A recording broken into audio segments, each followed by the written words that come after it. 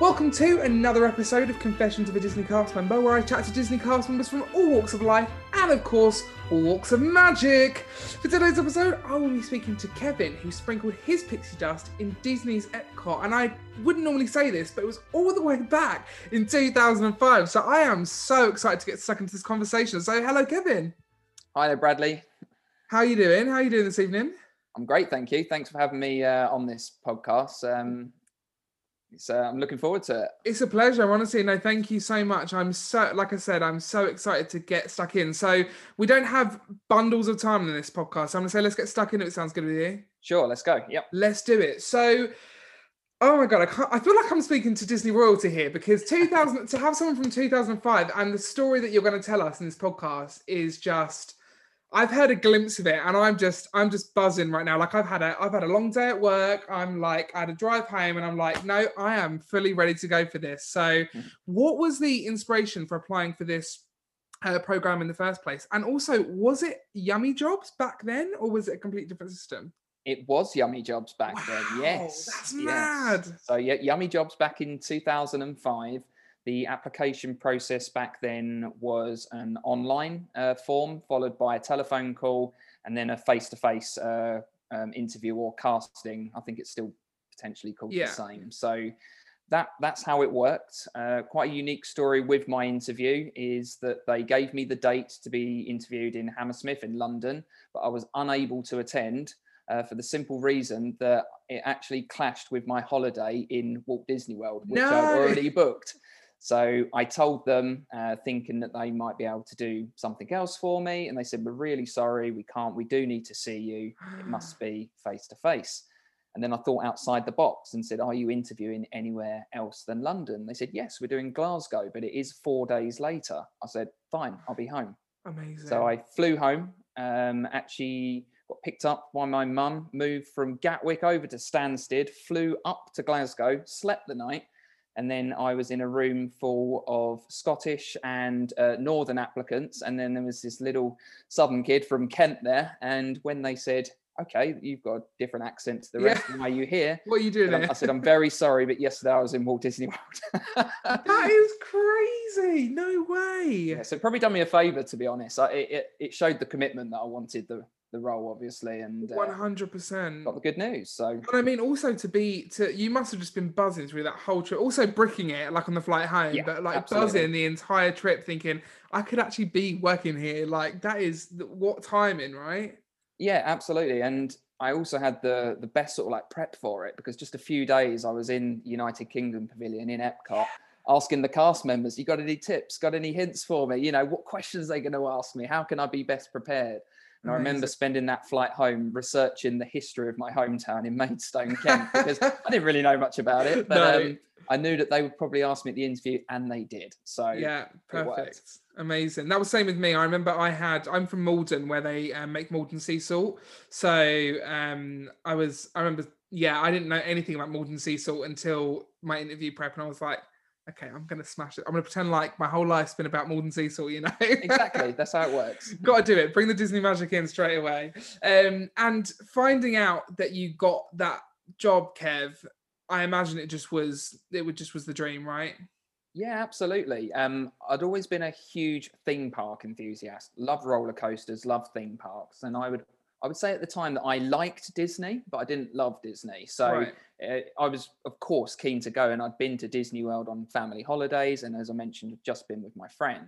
But it was only when I worked there, then I really kind of got ingrained in what Disney was all about. And it's pretty much taken over my life, to be fair. So I was absolutely ecstatic. I was working at Safeway at the time, so I am showing my age here. For those that don't know, Safeway was what Morrison's used to be. And I was very happy to leave my job stacking the produce shelves to go and take a year over in sunny Florida. So amazing. What a glow up, right?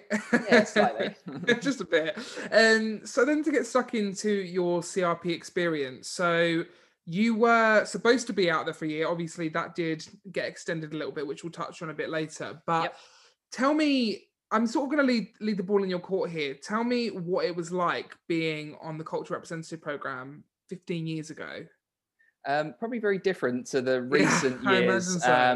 I think the whole, making lifelong friends and the actual role itself are probably very similar. Yeah. I think it's the things around it that were very different at the time. So back then, all cast members that worked in the UK Pavilion were housed at the Commons. So you lived and worked with all of your colleagues. So that was nice. You interacted before work, after work, and everything in between. So that was cool. My first apartment, I was in a room, or I should say an apartment with 4 bedrooms, so 8 people, all from different countries. So that was really nice, straight from day dot to interact with. But they were all either working at Epcot or in other international places on the resort, i.e. those that worked at Animal Kingdom. My roommate was from South Africa. So that was great fun. I think some of the biggest difference was technology. Certainly didn't have all of the fancy things that people have today. I took over 2,500 photos when working there on my digital camera that I carried everywhere. So no smartphone or high definition pictures for me. All. How many? Do you remember how many photos you'd max out at and then have to transfer them over? About 100, I think. So brilliant. Yeah, and this is at the time I also had my MP3 player, which could store 25 songs. So that is hilarious. I love it. So yeah, and yes, so you were in on the merch side of the pavilion, right? Correct. Yes, so what was I don't know if you remember what the positions were then, but obviously you got the Twinings tea caddy, you've got the sportsman shop. I was on food and bev side, so I'm showing my lack of knowledge on the merch side here. But Queens, Toy Queens, Soldier, the Pink Heart, which you got British Revolution were recently playing as well. Like what? So what was the situation like over there? Has it changed much since that? It's not changed at all. Really? The only thing that's changed is where the till or the cash register is in the sports shop. It's the other way around. They literally moved it to another part of the shop. But so what does that feel like for you walking into that store? Because obviously there's going to be a point where I do that. I walk into the Rose and Crown and it's going to be like, oh my God, like obviously 15 years ago. What is that like for you now? It's really strange, but it is enjoyable. It's lovely to go back and, reminisce on all the amazing times that I had there, with my colleagues, now with my wife and my son. It has a special place in my heart, but literally nothing's changed. I think the buildings have had a lick of paint. And a few other things here or there. There's obviously different music playing on the bandstand. It was British Invasion back then. Beatles 5 times a day. No way. Yes. They were like, invasion sounds a bit too intense. Let's make it a revolution, It was an invasion 5 times a day. Trust me, it was a little bit too much. But it was good fun, and you made good friends with those that were performing, backstage as well. So it was a great experience. Amazing. And I obviously want to touch on the way that you met your wife, which is, like you said to me before this call, it's completely sculpted your life completely. So tell me about that. Yeah, many people saying we should write this into some kind of novel, and it does sound like a Disney fairy tale. So it was in 2005 towards the end of the year, and my wife with her younger brother and her mum and dad came into the sports shop where I was working at the time. And in merchandise, everyone will have those 3 or 4 moments where they're with families and you just get on. And this was very much the case with Julianne, my wife, and her family. We must have spoke for a good hour at least, talking about all things British, whether it be music, sport, culture. I could tell, had a great affinity for the UK, and we just got on very well. They bought a few things from the shop. I liked Julianne straight away. It was one of those love at first sight moments. And they bought some items in the shop. They did package pickup. So they didn't want to carry those items around the park for the day, wanted them delivered to the front of the park so they could take them out as they exited. And when they left the shop, I packaged all the items up, but then I slipped a little postcard in there just saying, hey, it was great to talk to you today. If you want to stay in touch, here's my email address. Email address, I love it. That's so cute. An email address, yes. It was a little card with the UK on. I drew a little X with a little arrow saying I live here. Really cheesy stuff, but amazing. And Amazing. the story continues. So, they carried on with their day at Epcot. At the time, what I didn't realise, but I then soon understood at a later date, was that Julianne liked me as well, but at the time was shy and didn't want to pluck up the courage to ask for a photo. So we never had that photo from that day that we met. She came Right. back to the pavilion later that evening, as she then did have the courage to do so, but I'd finished for the day. So I No. was not there, and she thought that was the last time she would ever see or meet me. And has she got the postcard at this point? Yes. Oh, yeah. It's at Yeah, she's home. got. Oh, Yeah. it's okay. It's at Okay. home in Canada, where she's from. She's from Right. Montreal in Canada. Yeah. But wait, but I meant has she? So at the point that she's come back to the pavilion to come and see you. Oh, I understand. No, because the package pickup is at the front of the park. Right. So she had no idea until later that evening when they got back to their hotel where they were staying, and they opened up their goods, that all of these items come out. There was a beer mug, a beer mat, and it's really weird because I go round obviously their house at least once a year, Yeah.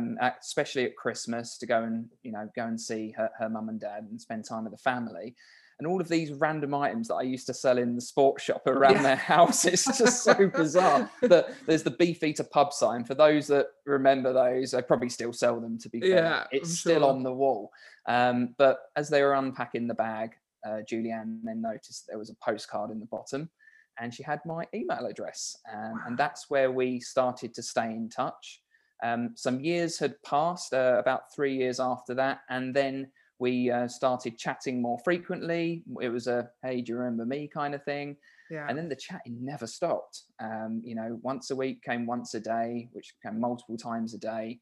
And we very quickly realized after a few months, and this is back in 2009, that actually it was a little bit more than friends. And a subsequent trip to London with her family, the first time I've ever visited this country in 2009, meant that we kind of reunited and met. Wow. I say for the first time bar that hour we spent in the sports shop. And the rest is history. Long distance relationship, got married in June of 2011. And next year we'll be celebrating our 10-year wedding anniversary. That is crazy, Kev. That is It's absolutely mad. crazy. And you know what? The fact that it spanned over such a period of time proves that things don't necessarily have to just happen overnight. Things can take time, and you can come back to these people that you knew there was a spark there. Absolutely crazy. I'm glad that technology did improve by 2009. It did mean that we were able to talk more frequently. Definitely. And this was back in the day of having a BBM on BlackBerry Messenger, MSN Messenger. That's how we first started talking. And then obviously Facebook obviously came in, and that made things significantly easier. Definitely. And obviously, like you said, you're celebrating your 10-year anniversary next year. How has obviously Disney is the root of this, like you working in that pavilion at that point, her and her family coming in at that point, it really is like a right place, right time situation. Sure. How much has Disney still got an influence in your life and in your relationship? Do you feel like it's still such a big root when it comes to where you guys are now? Yeah, it really has. I look around my house here at Christmas, and everything that's decorated has got a Mickey on it, whether it's the table runner, the tree and its decorations, or ornaments around the home. We're not really one to be playing sort of like the latest hip hop album. We've got Reflections of Earth playing in the background or something. There's so many different things that have influenced our life. I mentioned earlier, we've got a son, my son Johan. He'll turn 4 in January. Wow. We found out that we were having Johan a couple of weeks after a return trip from Walt Disney World. So it was obviously definitely magic in the air, because we brought home a little 100%. surprise. His middle name is Orlando, so it's ingrained on him for life.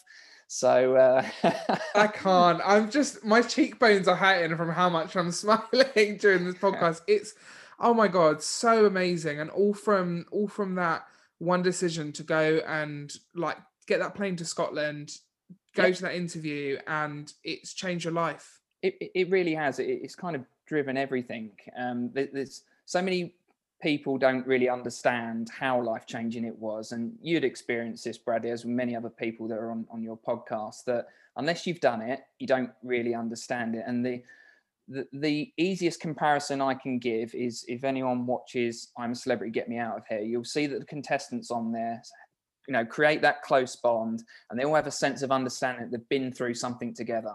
Yeah. And this was exactly the feeling that I got at Disney. And I can tell you and promise you that, you know, 15 years on, it just doesn't change. You'll still be friends with the friends that you were on your program, and be sharing those memories for the rest of your life. I love it. I just, do you know what I love is that we still talk, me and my Disney friends, we still, it's so funny as well that I still call them Disney friends, but they're obviously my friends. But they're your Disney friends. You're allowed to say it.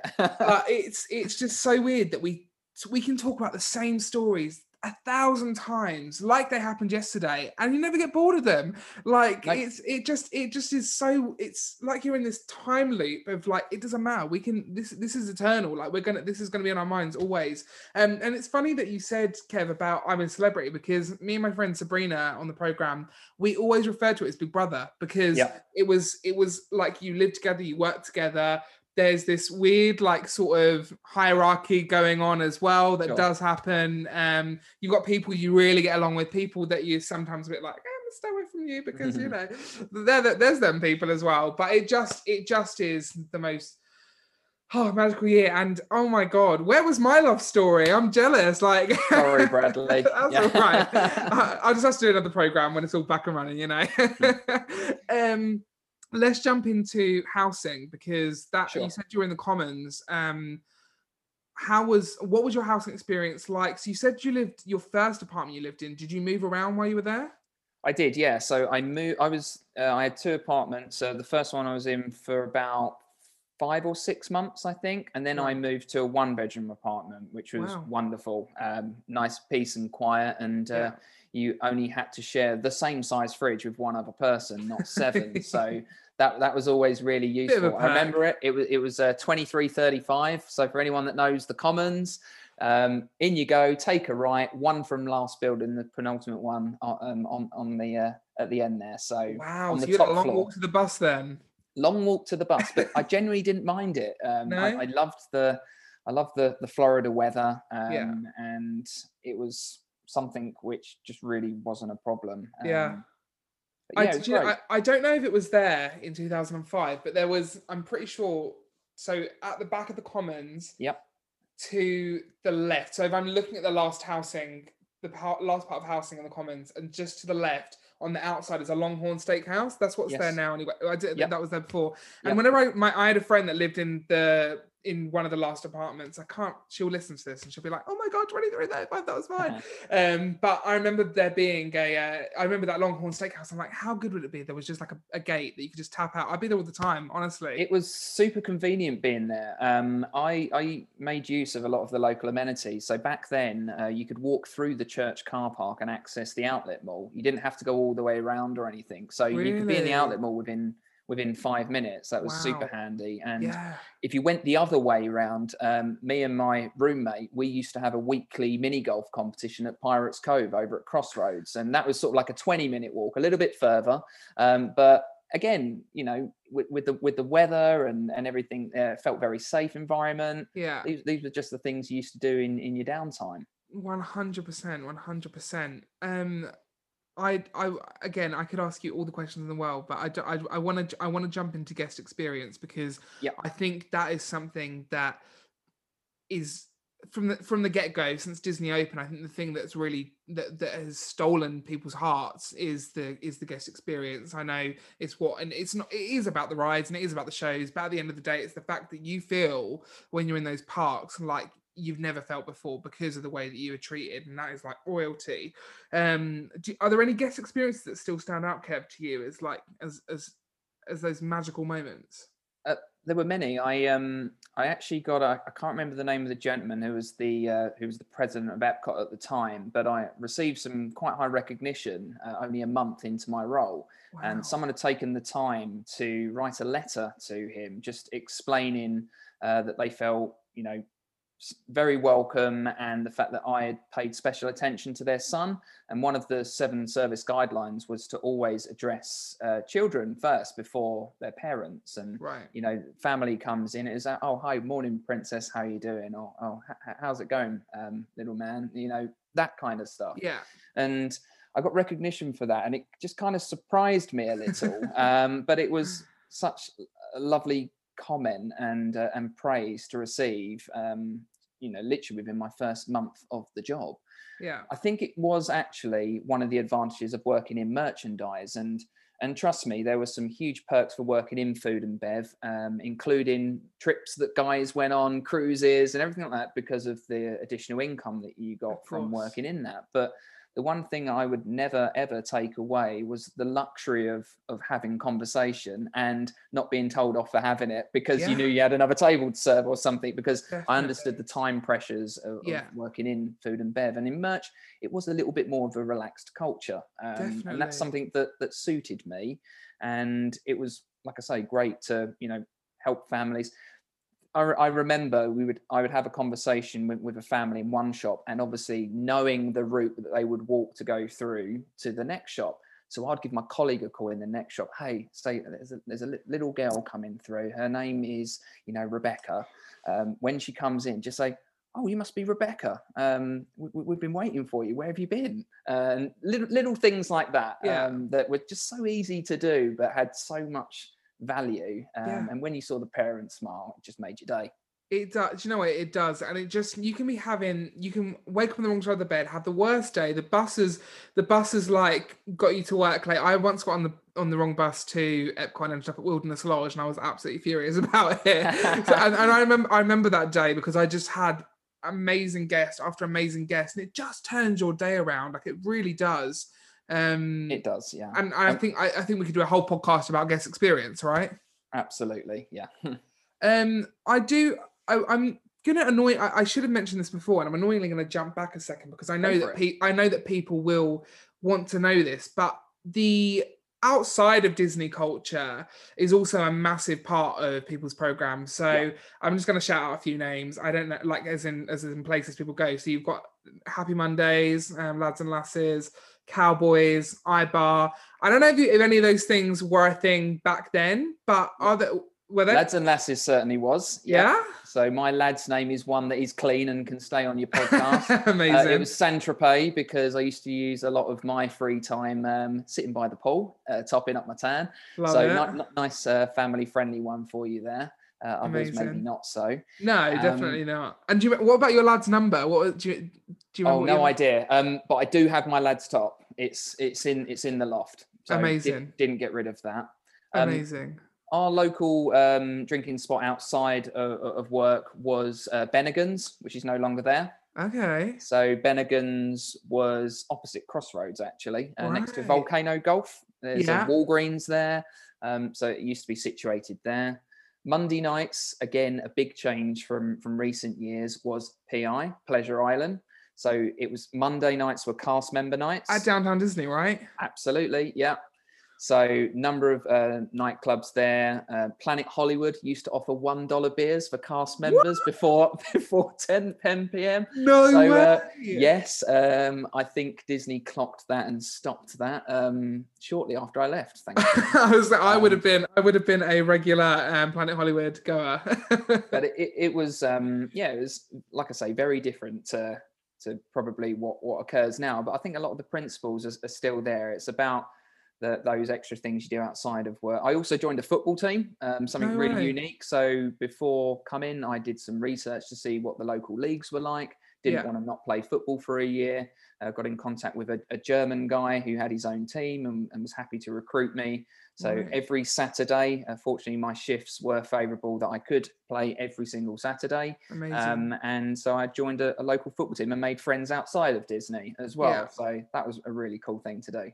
Amazing. And with all of those things, your America experience on a whole, it sounds to me like you really just got stuck in there and just was like, this isn't temporary. As much as it is temporary, and we all know it is when we go out there, this isn't actually a temporary situation. I'm going to move my life here for a year. Like, I'm getting to live in a country. It's very hard to live without this program. Yeah. obviously you got that 3-month extension as well, which I don't know if you want to touch on a little bit about, but Yeah, sure. your America experience on a whole, can you summarize it? That's the biggest question in the world. I do apologize. It is, isn't it? It was life-changing. It's as simple as that. Absolutely life-changing. I mentioned earlier on, it changed me, as a person. It made me care for people more often. It made me less selfish. It made me grow up, and it was at that age where I really needed that. So having that life experience, not being around your family, but being around friends and who were complete strangers. And you've got to remember that you turn up unannounced. Yes, you might have, interacted with some of them before you go on forums or via Facebook groups, etc. But you didn't really know anyone. So you had to, it was like starting school, your first day at your new job again. And it kind of forced you into that environment of being an adult. Yeah. And yes, I was fortunate for my program to be extended by 3 months. I'm a February birthday and I arrived turning 20 years old. Now I started in March, so I had 11 months of being 20 years old in the United States. So when I had 1 month of being 21 before I was due to go home, and then Disney asked me to stay for a further 3 months. They had some issues with some recruiting for the next batch and asked if I was happy to stay on. Quickest yes I've ever said in my life. Yeah, I can imagine. that was fantastic. Yeah. And at what point was it that you met Julianne? So was that at the start of the program, the end of the program? It was near the end of the program. Okay. Yeah, so, nearer the end of the program. Shortly, it was actually just before Christmas. So. Right. And then I bet for the rest. I mean, I'm sure that she was in your mind. You get that romantic gesture, and then you're like, you know what, Disney magic has happened. I'm going to stay here as long as I can and just keep doing it. Yeah, I play a joke with her, telling I put cards in everyone's package pickup. She's the only one that replied. So no, genuinely, she was the only one I did. Hand on heart. So amazing. Yeah. Aside from, I'm sure that the highlight of your program really is that moment. Like, it's something that I'm sure. I mean, I know that it's something that you reminisce about all the time. But if you, aside from that, putting that postcard in that package, was there a highlight of your program? Something that stands out as a top moment? I think becoming a Disney trainer for me, actually. And interestingly, my career has moved on into sales and sales management. So wanting to kind of share on best practice and enable those skills to be adopted by other people is something I've always just been really interested in. And I think becoming a Disney trainer was just something really cool. You got your little badge with Jiminy Cricket on.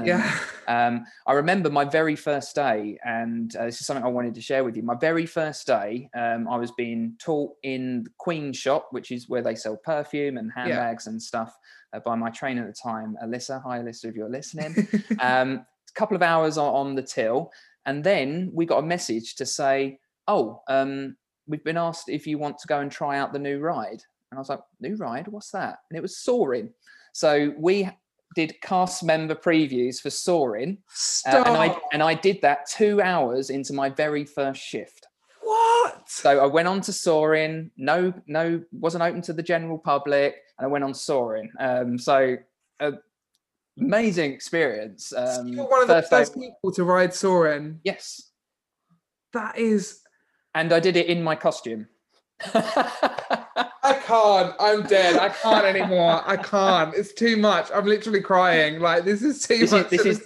And back then the costumes were a slight change, but of a similar theme. Knee-high white socks. Love them white socks. Grey trousers and a sort of like open, sort of like collared white shirt. So yeah, that's quite a change, because it's like a dark brown now, isn't it? That's the main base of match. So crazy. Wow. I mean, I think on my first day, and it's weirdly something I have recorded my own episode of this podcast with Sophie, and something I didn't share was that on my first shift, I had to go and do, I mean, it's not as great as yours, that you trump all over mine, but, sorry. but it's just funny to talk about that first shift, because I do think that you have, no matter what happens to you in your first shift at Disney World, you do, I don't know, it sticks with you. And I remember having to go to Lost and Found, and I didn't really know. I mean, I only knew my way to the front of the park from the Rose and Crown from being on holiday, really, to be honest.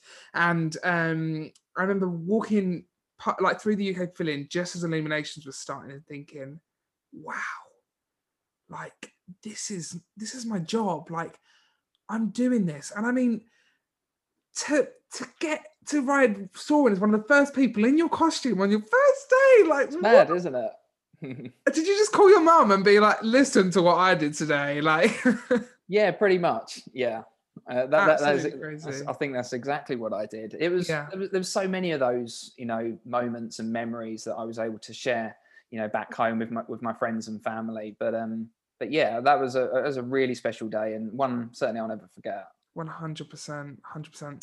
Well, Kev, we're coming to the end, and I could talk to you forever. I'm loving this convo, but I do have one final question for you. Sure. Something I ask all of my guests on this podcast, and it's a really tough question because I know we all just are craving Disney right now. We all want to be in the parks, playing and doing what we do best, and that is being in those parks. But if you could go to any park in the world right now, do whatever you wanted to do, it can be a park, a resort, a Disney area, a Disney cruise, where would you go and what would you do?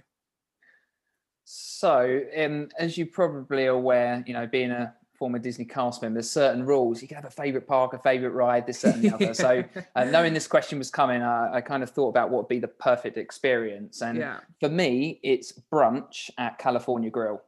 At the Contemporary Resort. And the reason for that is, you know, spectacular views. Yeah. I think brunch is one of the best kept secrets at California Grill. Okay. So they only do it on a Sunday. And it's also something that you're getting value for money. You're there for what, whole hour and a half as well, rather than just a quick experience or something like that. Food's amazing, incredibly good value.